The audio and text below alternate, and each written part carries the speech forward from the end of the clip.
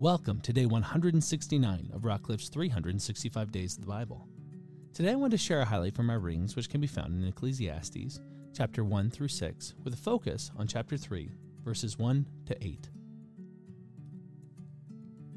For everything there is a season and a time for every matter under heaven, a time to be born and a time to die, a time to plant and a time to pluck up what is planted, a time to kill and a time to heal, a time to break down and a time to build up, a time to weep and a time to laugh, a time to mourn and a time to dance, a time to cast away stones and a time to gather stones together, a time to embrace and a time to refrain from embracing, a time to seek and a time to lose, a time to keep and a time to cast away, a time to tear and a time to sow, a time to keep silent and a time to speak, a time to love and a time to hate, a time for war and a time for peace.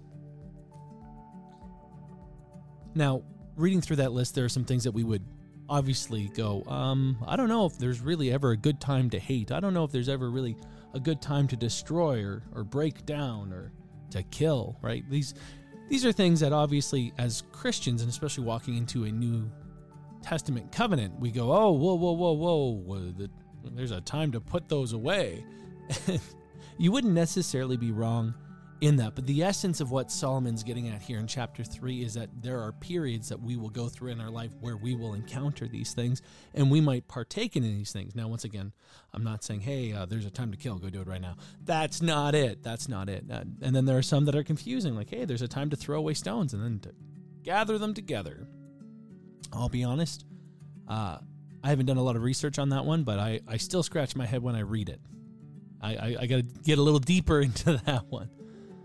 But overall, the point that Solomon is making is we will go through seasons, and each season will have an appropriate place and time in our lives, and not just in our lives, but in the frame of humanity, right? He's talking about the grand thing as well as the small thing. He talks often to what a man's singular purpose is, and then he talks often to the grander things that are beyond man to understand, or the things that God reveals to man slowly over the course of human history. And once again, his famous saying is there's nothing new under the sun, and what we get from these passages is that this is a man who has contemplated a great many things. From the tonality of what he's writing, we can tell that this is probably after some of his great many follies.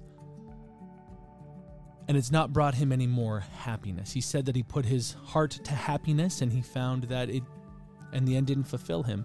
He found that wisdom caused him much vexation. And yet, what do we find here? We find that he said it's still better to be wise than it is to be foolish. So there's seasons. In chapter 3, there are seasons. And what's important to know about that is ultimately what we're going through right now will pass. There's so much more to it than just that, but ultimately whatever season we find ourselves in will pass. If it's a good season, believe it or not, unfortunately, good seasons sometimes come to an end as well.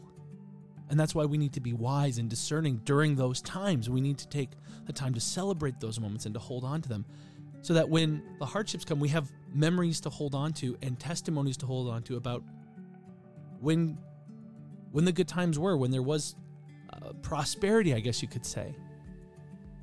And remember that also in the valley, that season doesn't last forever either. What we need to ask God is for the wisdom to know how to navigate each season that we come into and what the appropriate response is.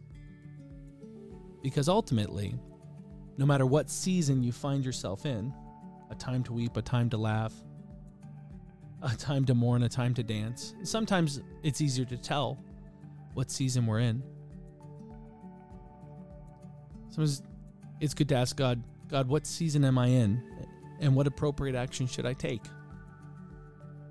It's even harder when maybe you're in a season of gladness, but you have a friend who's in a season of mourning, and you go, well, Lord, what action should I take?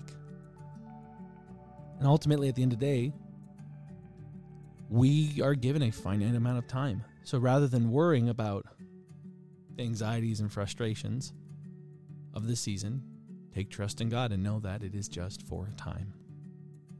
Ultimately, at the end of days, this life is for a time, and then the next one will be for eternity, which means timeless. But for these days, ask God to help you navigate the season. Ask God to help you navigate the action. At the end, trust God and where He's placed you and where He's allowed you to be. May you be encouraged by the Word and built up in the Spirit. Join us tomorrow for another highlight. And until then, be blessed.